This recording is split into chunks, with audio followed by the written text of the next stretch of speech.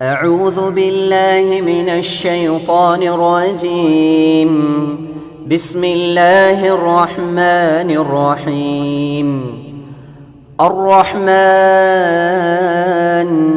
علم القرآن خلق الإنسان علمه البيان. السلام عليكم ورحمة الله وبركاته. அன்பார்ந்த இஸ்லாமிய உறவுகளே, பெரியவர்களே, சகோதர சகோதரிகளே,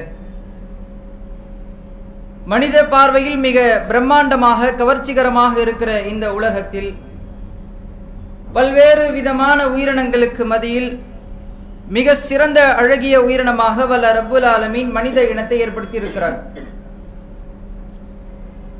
உலகில் வாழக்கூடிய உயிரினங்களில் மிக சிறந்த உயிரினம் என்று திகழப்படுவதற்கான காரணம், இந்த மனித இனத்தை படைத்துவிட்டு ரப்புல் ஆலமீன் அதை ஏன் படைத்தோம் என்கிற தக்க காரணத்தையும் செய்தியும் அல்லாஹ் சேர்த்தே சொல்கிறான். வமா ஹலகத்துல் ஜின்ன வல் இன்ஸ இல்லா லியஅபுதூன். மனித இனத்தையும் ஜின் இனத்தையும் அல்லாஹ் ரப்புல் ஆலமீன் ஆகிய என்னை அந்த மனித இனம் ரப்பாக ஏற்றி வணங்கி வழிபட வேண்டும் என்பதற்காகவே தவிர வேற எந்த ஒரு காரணத்திற்காகவும் மனிதனை நான் படைக்கவில்லை என்கிற செய்தியை இறைவன் அழுத்தமாக பேசுகிறான். உலகில் வாழக்கூடிய மக்கள், மனிதர்கள் அத்துணை பேருமே அல்லாஹ்வை மாற்றம் ரப்பாக ஏற்று வணங்க வேண்டும். அல்லாஹ் அல்லாத கடவுளை தேர்வு செய்து விடக்கூடாது. அல்லாவிற்கு நிகராக சமமாக வேறு சில படைப்பினங்களையோ அல்லது இணையானவற்றையோ ஆக்கிவிடக் கூடாது என்பதற்காகத்தான் மனித உயிரினம் இந்த உலகத்தில் உருவாக்கப்பட்டிருக்கிறது. இந்த செய்தி மிக ஆணித்தனமாக இருந்த போதிலும் நம்மோடு பயணிக்கிற பெரும்பான்மையான மக்களின் வாழ்க்கை நிலைப்பாட்டை நாம் எடுத்து பார்க்கிற பொழுது, எந்த காரணத்திற்காக நாம் எல்லாம் மனிதர்களாய் பிறந்திருக்கிறோம், எதற்காக நாம் இந்த உலகத்திலே பிரவேசிக்கிறோம் என்பதை மறந்தவர்களாகத்தான் பெரும்பான்மையான மக்களின் வாழ்க்கை இருப்பதை நம்மால் பார்க்க முடிகிறது. அன்பு நிறைந்த இஸ்லாமிய உறவுகளே, பெரியவர்களே, சகோதர சகோதரிகளே, அல்லாஹ்வுடைய மாபெரும் உதவியினால், கிருபையினால், நாட்டத்தினால், அவனால் அங்கீகரிக்கப்பட்ட, அவனால் இறக்கி அருளப்பட்ட அற்புதம் நிறைந்த இஸ்லாமிய கொள்கையிலே அல்லாஹ் யாரையெல்லாம் இந்த நேர்வழியின்பால் நாடுகிறானோ அவர்களை அத்துணை பேரையும் இந்த உலகத்திலே வாழுகிற பொழுது தன்னால் அங்கீகரிக்கப்பட்ட இஸ்லாமிய மார்க்கத்திலே பயணிக்க செய்கிறான். அப்படி தேர்வு செய்யப்பட்ட இஸ்லாமியர்களாக, முஸ்லிம்களாக வாழுகிற பொழுது ஒவ்வொருவரும் நம்ம வாழுகிற அந்த வாழ்க்கையிலே நினைத்து வைத்துக் கொள்ள வேண்டிய, குறித்து வைத்துக் கொள்ள வேண்டிய மிக முக்கியமான விஷயம் எதுவென்றால், என் வாழ்க்கையில் நான் ஒரு விஷயத்தை செய்கிறேன் என்றால் அதற்கு அல்லாஹ்வும் அல்லாஹ்வுடைய தூதரும் அனுமதி தந்திருக்க வேண்டும். அல்லாஹ்வுடைய வார்த்தையிலே அது அமைஞ்சிருக்கணும், ரசூலுல்லாஹ்வுடைய வாழ்க்கையிலே அது அமைந்திருக்க வேண்டும் என்பதைத்தான் பார்த்து பார்த்து நம்முடைய செயல்பாடுகளை அமைத்துக் கொள்ள வேண்டிய கட்டாயத்திற்குள் இருக்கிறோம். அப்படி இருக்கிற பொழுது ஒவ்வொரு செயலையும் பார்த்து பார்த்து செய்கிற ஒரு புறம் இருக்க, இன்னொரு புறத்திலே நம்முடைய உள்ளமெல்லாம் இன்றைக்கு பாழடைந்த நிலையில், அழுக்கு படிந்த நிலையில் தான் நம்முடைய உள்ளத்தை அமைத்து வைத்து இன்னொரு பக்கத்தில் அமல்களை செய்து கொண்டிருக்கிறோம். அல்லாஹ்வுடைய தூதர் அவர்கள் சொல்கிறார்கள், பொதுவாக மனிதனுடைய உடல் அமைப்பு என்பது மிக அற்புதமானது. அப்படி அற்புதம் நிறைந்த அந்த உடல் பாகத்திலே, உடல் உறுப்புகளிலே ஒரு முக்கியமான உறுப்பை அல்லாஹ் அமைத்து வைத்திருக்கிறான். அந்த உறுப்பை பற்றி அல்லாஹ்வுடைய தூதர் அவர்கள் சொல்கிறார்கள், அலா இன்ன ஃபீ ஜஸதி, உங்களுடைய உடலுக்குள்ளே முதுகா, ஒரு சதை துண்டு இருக்கிறது. அந்த சதை துண்டு எப்படிப்பட்டது என்றால், இதா சலுஹத் சலுஹல் ஜஸது குல்லு, அந்த ஒரே ஒரு பாகம், ஒரே ஒரு உறுப்பு சீரமைந்து விட்டால் ஒட்டுமொத்த உடலும் சீரமைந்து விடும்.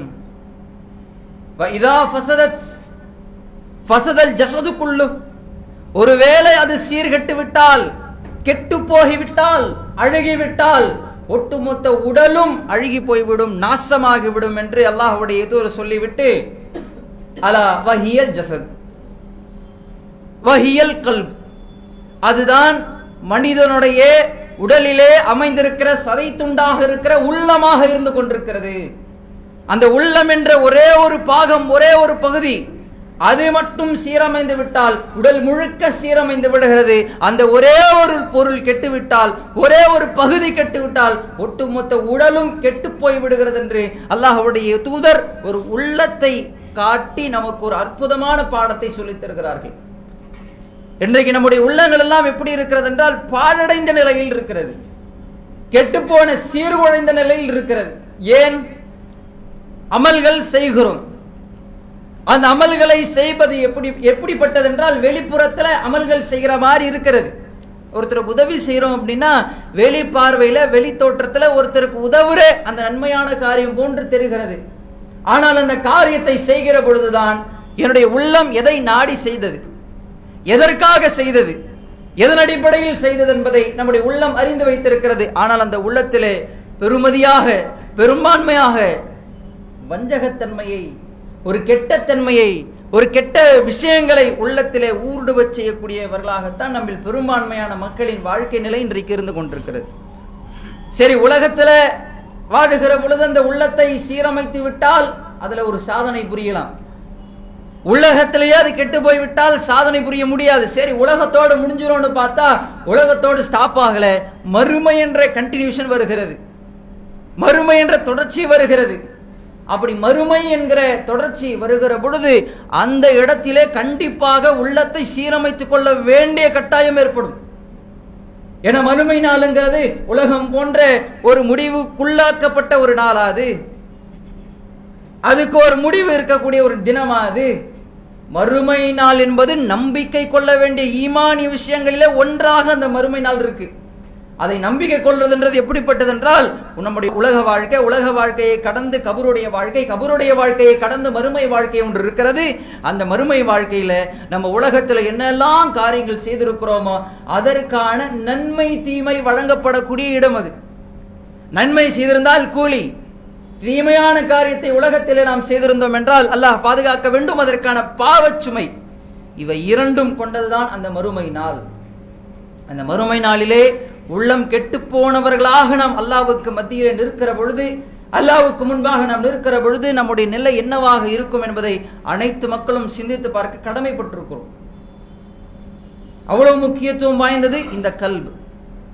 அந்த கல்பு என்பது எப்பேற்பட்டது என்று அல்லாஹ் சொல்லுகிற பொழுது, மறுமை நாளில அல்லாஹ்வை சந்திக்க வர, அப்படி சந்திக்கிற வருகிற பொழுது அல்லாஹு தஆலா வெற்றி வாகை சூடக்கூடியவர்களை அல்லாஹு தஆலா பட்டியல் போடுகிறான்.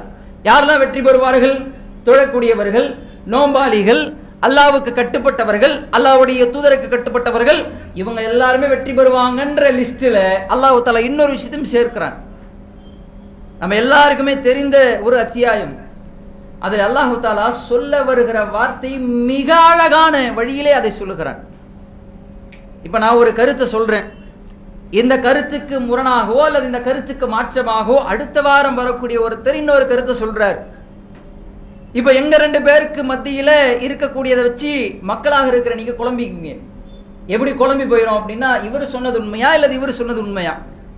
இப்ப என்னுடைய கருத்தை, ஒரு மனுஷனா இந்த உலகத்துல வாழும் பொழுது என்னுடைய கருத்தை உண்மைப்படுத்துவதற்கு நான் செய்ய வேண்டிய காரியம் என்ன? சபை முன்னாடி உட்கார்ந்து என்னுடைய கருத்து தான் உண்மை, நான் சொன்னதுதான் சரி, நான் சொன்னதுதான் சத்தியம் அப்படின்னா, நான் அல்லாஹ்வுக்கு பயந்து எல்லாருடைய மத்தியிலும் எல்லாருடைய பார்வையிலும் நான் செய்ய வேண்டிய காரியம் வல்லாஹி போடணும், அல்லாஹ் மீது ஆணைன்னு சொல்லணும். ஏன் என்றால் நான் மனுஷன், பலவீனமாக படைக்கப்பட்டிருக்கிறேன். அந்த கருத்தை நான் வலுப்பெற செய்வதற்கு நான் செய்ய வேண்டியது கடைசியா அல்லாஹ்வுக்கு பயந்து அல்லாஹ் மீது ஆணையாக வல்லாஹி நான் இதை சொல்லுவது இதுதான் உண்மை, இதுதான் நடந்துச்சு, இதுதான் சத்தியம் அப்படின்னு என்னுடைய கருத்தை பதிவு செய்வதற்கு வல்லாஹியை நான் பயன்படுத்துவேன். ஆனால் அல்லாஹ் ஒரு கருத்தை சொல்ல வருகிறான் என்றால் ரப்புல் ஆலமீன் சத்தியத்தை பயன்படுத்த வேண்டுமா? அல்லாஹ் ஒரு கருத்தை சொல்றான், ஒரு வார்த்தையை சொல்றான்னா அந்த வார்த்தை பொய்ன்னு நம்ம பார்ப்போமா இல்ல உண்மைன்னு பார்ப்போமா இல்ல அந்த வார்த்தையை பரிசீலனைக்கு உள்ளாக்கணும்னு நினைப்போமா? அல்லாஹ் ஒரு வார்த்தை சொன்னா சொன்னதுதான், அந்த வார்த்தையில பொய் இருக்காது, அந்த வார்த்தையில சந்தேகம் ஏற்படக்கூடாது, அந்த வார்த்தையில ஐயம் கொள்ளக்கூடாது என்பதில் நாம் அத்துணை பேரும் உறுதியாக இருக்கிறோம், அதில் நம்பிக்கையா இருக்கிறோம். ஆனாலும் ரப்புல் ஆலமீன் இந்த மனித இனத்திற்கு ஒரு செய்தியை சொல்வதற்காக, அந்த செய்தி எவ்வளவு முக்கியத்துவம் வாய்ந்தது என்பதை உணர்த்துவதற்காக ரப்புல் ஆலமீன் திருமறை குர்ஆனிலே ஏராளமான இடங்களிலே தன் படைப்பினத்தினுடைய பெயர்களை சொல்லி, அந்த படைப்பினத்தின் விதத்தை சொல்லி, அதன் மீது ஆணை செய்துகிறான், சத்தியம் செய்கிறான். சத்தியம் செய்து வரக்கூடிய சொல்லக்கூடிய வார்த்தைகளை தான் நம்ம கவனிக்கணும். சூரத்து ஷம்ஸ் நம்ம எல்லாருக்குமே தெரிந்த ஒரு அத்தியாயம், பெரும்பான்மையா நமக்கு மனப்பாடத்தோடு இருக்கிற ஒரு அத்தியாயம். அந்த அத்தியாயத்தில் அல்லாஹ் தஆலா பயன்படுத்துகிறார் வஷ்ஷம்ஸி வதுஹாஹா வல் கமரி இதா தலாஹா வன் நஹாரி இதா ஜல்லாஹா வல் லைலி இதா யக்ஷாஹா வஸ் ஸமாஇ வமா பனாஹா வல் அர்தி வமா தஹாஹா வ நஃப்ஸி வமா ஸவ்வாஹா என்று 11 தடவை அல்லாஹ் தஆலா சத்தியம் செய்துவிட்டு ஷம்ஸ் சூரியத்தின் மீது, சந்திரத்தின் மீது, நட்சத்திரங்களின் மீது, மலைகளின் மீது, வானத்தின் மீது, பூமியின் மீது, அத்துணை படைப்புகளின் மீது அல்லாஹ் சத்தியம் செய்துவிட்டு அடுத்து சொல்ல வருகிற வார்த்தை என்னவென்றால், கது அஃப்லஹ மன் ஸக்காஹா, எவன் தன் உள்ளத்தை தூய்மை அடைந்து கொள்கிறானோ, தன் உள்ளத்தை தூய்மைப்படுத்திக் கொள்கிறானோ, அஃப்லஹ அவன் ஜெயித்து விட்டான், அவன் வெற்றி பெற்று விட்டான். வகது காப மன் தஸ்ஸாஹா, எவன் தன்னுடைய உள்ளத்தை பாழடைகிற நிலையில் வைத்திருக்கிறானோ, கெட்ட உள்ளம் கொண்டவனாக இருக்கிறானோ, அவன் அந்த இடத்திலே தோல்வியை சந்திப்பான் என்று அல்லாஹ் ரப்பல் ஆலமீன் உள்ளத்தை சொல்லி, அந்த உள்ளத்தின் வாயிலாக நீ வெற்றி பெறுவாய். 2 விஷயம் இருக்கணும். அந்த உள்ளம் தூய்மையாக இருந்தால் நீ வெற்றியாளி, நீ வெற்றி பெற்று விட்டாய். அந்த உள்ளம் பாழடைந்த நிலையில் இருந்தால் நீ தோல்வியை சந்திப்பாய் என்று அல்லாஹ் தஆலா திருமறை குர்ஆனிலே இந்த படைப்பினங்களின் வரிசைகளில் அல்லாஹ் தஆலா சொல்ல வருகிற வார்த்தை, உன்னுடைய உள்ளத்தை தூய்மைப்படுத்திக்கொள், வெற்றி பெறுவாய். வெற்றி பெறத்துக்கு என்னெல்லாம் வழி? தொழுவணும், நோன்பு வைக்கணும், இன்னும் பிற கடமையான காரியங்கள்ல செய்யணும். அந்த வரிசையில் அல்லாஹ் தஆலா வெற்றி அடைவதற்கு இன்னொரு லிஸ்டில் இன்னொரு பேரை சேர்க்கிறான், உன் உள்ளத்தை தூய்மைப்படுத்திக்கொள். இஹ்லாஸ், அதுதான் இறையச்சம், அதுதான் உள தூய்மை. அந்த உள தூய்மை இன்றைக்கு எப்பேற்பட்ட நிலைப்பாட்டிலே ஸ்டாட்டிக்ல நம்ம வச்சிருக்கோம் யோசிச்சு பாருங்க. நான் நல்ல விஷயத்தை செய்கிறேன் என்றால் அந்த நல்ல விஷயத்தை எந்த அடிப்படையில் செய்கிறேன்? அதற்கு தான் அல்லாஹ் ரப்பல் ஆலமீன் திருமறை குர்ஆனிலே சொல்லி காட்டுகிறான். நீங்க ஹஜ் பெருநாள் தினத்துல ஒரு ஆடு அறுக்கிறீங்க, ஒரு பிராணியை அறுக்கிறீங்க. அந்த பிராணியை அறுக்கிற பொழுது அல்லாஹ்வை எந்த ஒரு விஷயமும் சென்றடைவதில்லை. எது கிடையாது? ரத்தமோ அதனுடைய சதைகளோ அல்லாஹ்வை சென்றடைவது கிடையாது. அல்லாஹ்வை சென்றடைவதெல்லாம் உங்களுடைய உள்ளத்திலே நீங்கள் அமைத்து வைத்திருக்கிற இறையச்சம். ஏன் அல்லாஹ் தஆலா உள்ளத்துக்கு முக்கியத்துவம் கொடுக்கிறான்? ஏன்னா வெளி வேஷத்துல நீங்க என்ன மாதிரியானாலும் வாழ்ந்துட்டு போயிடலாம், அது உலகத்தோட போயிடும், அது பேர் புகழ் எல்லாம் உலகத்தோடு அழிந்து விடும். ஆனால் நீங்கள் உள்ளத்தால் செய்த காரியம் மாத்திரம்தான் அல்லாஹ்விடத்திலே நாளைக்கு நன்மையை வாங்கி தருவதற்கு வழிவகுப்பை ஆக்கி தரும். அல்லாஹ்வுடைய தூதர் அவர்கள் சொன்னார்கள், இன்னல்லாஹ லா யன்துரு இலா அஜ்சாமிக்கும் வலா இலா சுவரிக்கும். அல்லாஹ் ரப்பல் ஆலமீன் உங்களுடைய தோற்றங்களையோ உங்களுடைய உடல்களையோ அல்லாஹ் பார்ப்பது கிடையாது. வலாகின் யன்துர் இலா குலூபிக்கும், அல்லாஹ் தஆலா பார்ப்பதெல்லாம் உங்களுடைய உள்ளங்களை தான். உள்ளங்களை சீரமைத்துக் கொள்ளுங்கள். வாழ்க்கை நெறிமுறைகளை சொல்லி தந்த இஸ்லாம், வாழ்க்கையின் கட்டுப்பாடுகளை இட்ட இஸ்லாம் நமக்கு இன்னொரு விஷயத்தையும் சொல்லித் தருகிறது. வெறும் வெளி வேஷத்துல மட்டும் நீ முஸ்லிமாக உன்னை காட்டிக்கொள்வது மாத்திரம் நன்மையை வாங்கி தந்து விடாது. அதை விட மிக முக்கியமான விஷயம் எதுவென்றால் உன் உள்ளத்தை தூய்மைப்படுத்திக் கொள். அதுதான் மறுமையின் சந்திப்புக்கு மிக ஏற்றது. மறுமையினுடைய சந்திப்பிலே அல்லாஹ்வை நீ பார்ப்பதற்கு மிக ஏற்ற இடம் எதுவென்றால் உன்னுடைய உள்ள தூய்மைதான். உன்னுடைய உள்ளத்தை தூய்மையாக்கி கொண்டால் நீ நாளை மறுமையிலே வெற்றி அடைந்து விடுவாய் என்று அல்லாஹ் ரப்பல் ஆலமீன் அல்லாஹ்வுடைய தூதர் நமக்கு அழகான பாடத்தை சொல்லித் தருகிறார்கள். இது ஒரு பக்கம். 2வது பக்கத்துல இப்ப நம்முடைய உள்ளம் பாழடைஞ்சிருக்குதா இல்ல சீர்கெட்டு போயிருக்குதா, எப்படி டெஸ்ட் பண்றது? அதற்கு அல்லாஹ் தஆலா மிக அழகான வழிமுறையை சொல்லித் தருகிறான். எப்பேற்பட்ட வழிமுறை அப்படின்னா சூரத்துல் அன்ஃபால்ல 2வது வசனத்திலே அல்லாஹ் தஆலா பேசி காட்டுகிறான், இதா துக்கிரல்லாஹ வஜிலத் குலூபுஹும். அல்லாஹ்வுடைய வேத வார்த்தைகள் ஓதப்பட்டால், அல்லாஹ் என்று சொல்லப்பட்டால் உடனே அவருடைய உள்ளம் எல்லாம் நடுங்கி போய் விடுகிறது, பயந்து கதிகலங்கி நிற்கிறது. அல்லாஹ்வுடைய பேரை கேட்ட உடனே, அல்லாஹ்வுடைய வேத வசனங்கள் ஓதப்பட்டால் வைதா துலியத் அலைஹிம் ஆயாத்துஹு, அல்லாஹ்வுடைய வேத வசனங்கள் எல்லாம் ஓதி காட்டப்பட்டால் ஜாதத்துஹும் ஈமானா, அவர்களுடைய உள்ளங்களிலே அமைக்கப்பட்டிருக்கிற ஈமான் இன்னும் ஒரு படி மேலோங்கி இருக்கிறது என்று அல்லாஹ் தஆலா திருமறை குர்ஆனிலே பதிவு செய்கிறான். இந்த ரெண்டு விஷயம் நம்முடைய உள்ளத்துல இருக்கா, வாழ்க்கையில இருக்கான்னு எல்லாருமே டெஸ்ட் பண்ணி பாருங்க. ஒருத்தர் சொல்லிக்க வேண்டாம். வெறும் உங்களுடைய வாழ்க்கையை பற்றி உங்களுடைய மனசாட்சிக்கு குரோதம் இல்லாம நீங்களே பேசி பாருங்கள். ஒவ்வொரு வாரமும் நம்ம ஜும்மாவுக்கு வருகிறோம். என்கிட்ட இருக்கிற ஒரு தப்பான விஷயத்தை, ஒரு கெட்ட காரியத்தை, கெட்ட குணத்தை ஜும்மாவிலே பதிவு செய்கிறார்கள். ஜும்மாவிலே பேசப்படுகிற அந்த செயல் என்னுடைய வாழ்க்கையில் என்று இந்த வாரம் திருந்தி இருக்கிறேனா? அந்த கெட்ட காரியத்தை விட்டு நான் விலகி இருக்கிறேனா? அல்லாஹ் என்று சொல்லப்பட்ட உடனே என்னுடைய உள்ளம் கதிகலங்கி நின்றதா, பயந்து நின்றதா? அந்த வாரத்திலே பேசப்பட்ட வசனம் என் உள்ளத்திலே ஈமானை அதிகரித்ததா என்று ஒவ்வொருத்தரும் உங்களை நீங்களே கேட்டு பாருங்கள். அந்த ரெண்டு விஷயத்துல நம்ம ஜெயிச்சிட்டோம். அதனுடைய உள்ளம் தூய்மை அடைந்து விட்டது என்றால், யாருடைய உள்ளம் எல்லாம் தூய்மை அடைந்து விட்டது என்று நினைத்து விட்டீர்களோ அத்துணை பேருமே அல்லாஹ்வுக்கு நன்றி செலுத்தி விடுங்கள், அல்லாஹ்வை புகழ்ந்து விடுங்கள். என்னுடைய உள்ளம் சீர்கெட்டு போய் இருக்கிறது என்பதை கண்டறிவதற்கு, அதை இனம் காண்பதற்கு என்ன செய்யறது? அதற்கு அல்லாஹ்வுடைய தூதர் அவர்கள் ஒரு அழகான செய்தியை, ஒரு வார்த்தையை பதிவு செய்கிறார்கள். புகாரியில 6308வது செய்தியாக பதிவு செய்யப்பட்டிருக்கிறது.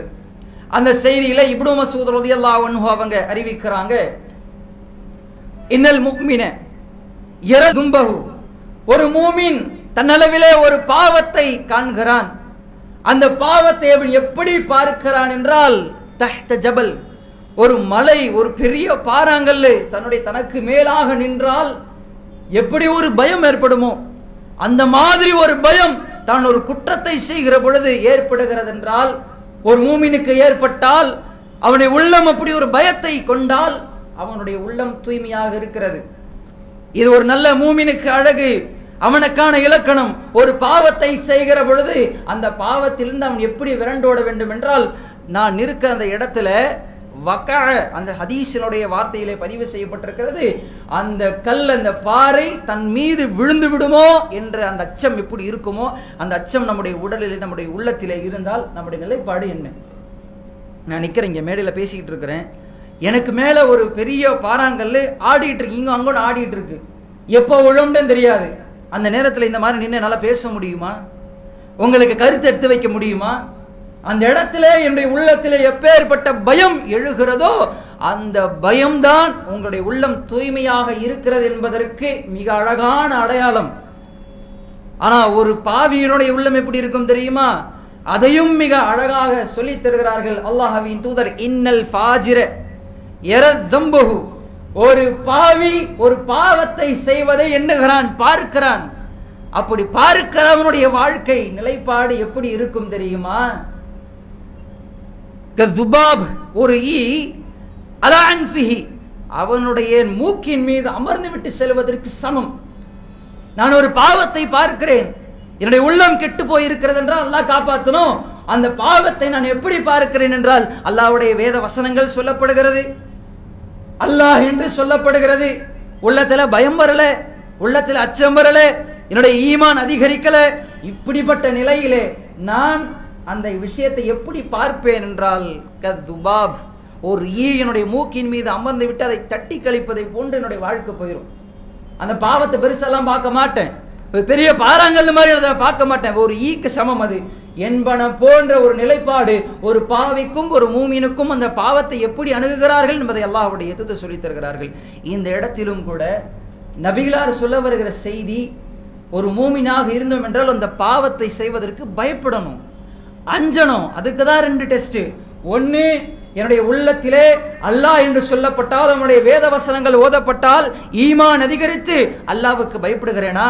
ஒரு பாவத்தை செய்யறதுக்கு முன்னாடி அல்லாஹ்வுக்கு பயந்துக்க, இத்தகுல்லா, அல்லாஹ் அஞ்சிக்கொள், வியாபாரத்தில் பேர்பட்ட காரியத்தை செய்யாத, ஹராம செய்யாத அப்படின்னு நம்ம கிட்ட ஒரு வசனத்தையோ அல்லாஹ் என்ற பயத்தையோ ஏற்படுத்தினால் உடனே பயந்து விலகுகிறோம் என்றால் அல்லாஹ்வை நம்ம புகழணும். ஏன்னா என்னுடைய உள்ளம் தூய்மையாக இருக்கிறது. இல்ல, நான் செய்கிற தவறு என் மூக்கின் மீது அமர்கிற ஒரு ஈக்கு சமம் என்று நான் நினைத்து அதை தட்டி கழிக்கிறேன் என்றால் அப்பொழுது அல்லாஹ்விடத்தில் அதிகமாக பாதுகாப்பு தேடணும், என்னுடைய உள்ளம் தூய்மையை நோக்கி பயணிக்கணும். அப்ப இந்த ஒரு காரியத்தில் நாம் அத்துணை பேரும் மிக தெளிவாக மிக உறுதியான முடிவு எடுக்க வேண்டும். நான் செய்கிற ஒரு காரியத்திலே அல்லாஹ்வுடைய திருப்பொருத்தம் இருக்க வேண்டும் என்றால் என்னுடைய உள்ளம் தூய்மையாக இருக்க வேண்டும். என்னுடைய உள்ளம் தூய்மை அடைவதற்கு நான் என்ன செய்ய வேண்டும்? வேத வசனங்களை ஓத வேண்டும், வேத வார்த்தைகளை கேட்க வேண்டும். அல்லாஹ்வுடைய தூதர் இறையச்சம் என்று எது நமக்கு கற்றுக் கொடுத்தார்களோ அதற்கு மிக முக்கியத்துவத்தை நாம் கொடுக்க வேண்டும். அந்த முக்கியத்துவத்தில் ஒன்றுதான் இந்த தொழுகை. ஒரு தொழுகை ஒருவன் தன்னுடைய வாழ்க்கையில் கடைபிடிக்க ஆரம்பித்து விட்டானேயானால், இன்னஸ் ஸலாத்த தன்ஹா அனில் ஃபஹ்ஷாஇ வல் முன்கர், உன்னுடைய உடலிலே, உன்னுடைய குணத்திலே, உன்னுடைய உள்ளத்திலே ஏற்பட்டிருக்கிற அந்த கெட்ட குணங்களை நீ அழித்துக் கொள்வதற்கு ரொம்ப பெரிய அளவில் நீ முயற்சியில் எடுக்க வேண்டாம். வெறும் ஐவேளை தொழுகை உன்னுடைய வாழ்க்கையிலே கடைபிடித்தால் போதுமானது. அந்த தொழுகை எப்படிப்பட்டது என்று அல்லாஹ் சொல்லுகிற பொழுது, இன்னஸ் ஸலாத்த தன்ஹா அனில் ஃபஹ்ஷாஇ வல் முன்கர், உங்கள் வாழ்க்கையில் உங்களுடைய உள்ளத்தில் ஏற்பட்டிருக்கிற கெட்ட காரியத்தை, கெட்ட குணங்களை அந்த தொழுகை தடுக்கிறது. வேற யாருமே தடுக்க வேண்டாம். நாம் செய்கிற பாவத்தை எல்லாம் அழிப்பதற்கு, அதை நிறுத்துவதற்கு, அதை அடியோடு எடுத்து எறிவதற்கு மிக தகுதியானது இந்த உலகத்தில் இதுவென்றால் இந்த தொழுகை தான்.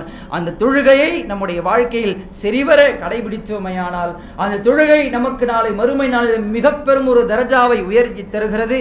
அந்த உயர்ந்த தரஜாவை பெறுவதற்காக இந்த உலகத்தில் வாழுகிற பொழுது நன்மையை அதிகமாக செய்து தீமையை விட்டு விலகுவதற்கு மிக உதவியாக இருக்கிற இந்த தொழுகையை சரிவர பேணக்கூடிய நன்மக்களாக நாம் ஆவோமாக. அஸ்ஸலாமு அலைக்கும் வரஹ்மத்துல்லாஹி வபரகாத்துஹு. அஸ்ஸலாமு அலைக்கும் வரஹ்மத்துல்லாஹி வபரகாத்துஹு. அன்பு நிறைந்த எல்லாம் வல்ல அல்லாஹ்வின் நல்லடியார்களே, பெரியவர்களே, அல்லாஹு தஆலா நமக்கெல்லாம் மிக பெரும் அருட்கொடையாக தந்த அருட்கொடைகளில் ஒன்று அன்னலம் பெருமகனார் நபி ஸல்லல்லாஹு அலைஹி வஸல்லம் அவர்கள். அந்த தூதரை இந்த சமூகத்திற்கு அல்லாஹு தஆலா எப்படி அறிமுகப்படுத்துகிறான் என்றால், அல்லதி பஅஸ ஃபில் உம்மீன ரசூலா, இந்த தூதரை எழுத படிக்க தெரியாத சமூகத்தில் இருந்து நாம் அனுப்பியிருக்கிறோம். அந்த எழுத படிக்க தெரியாத அந்த தூதர் இந்த சமூகத்திற்கு வருகிற பொழுது என்ன செய்கிறார் என்றால், எல்லா மக்களும் அழுக்கிலே இருக்கிறாங்க. எல்லா மக்களும் உள்ளத்தின் அளவிலே, உடல் அளவிலே, வேறு சில குணங்களின் அடிப்படையிலே, செயல்பாட்டின் அடிப்படையிலே அழுக்கிலே மூழ்கியிருந்தார்கள். அப்படி அழுக்கிலே மூழ்கியிருந்த அந்த மக்களை இந்த அல்லாஹ்வுடைய தூதரின் வாயிலாக நாம் என்ன முயற்சி செய்தோம் என்று அல்லாஹ் சொல்கிறான். அவர்களை அல்லாஹ்வுடைய தூதர் தூய்மைப்படுத்துகிறார்கள்.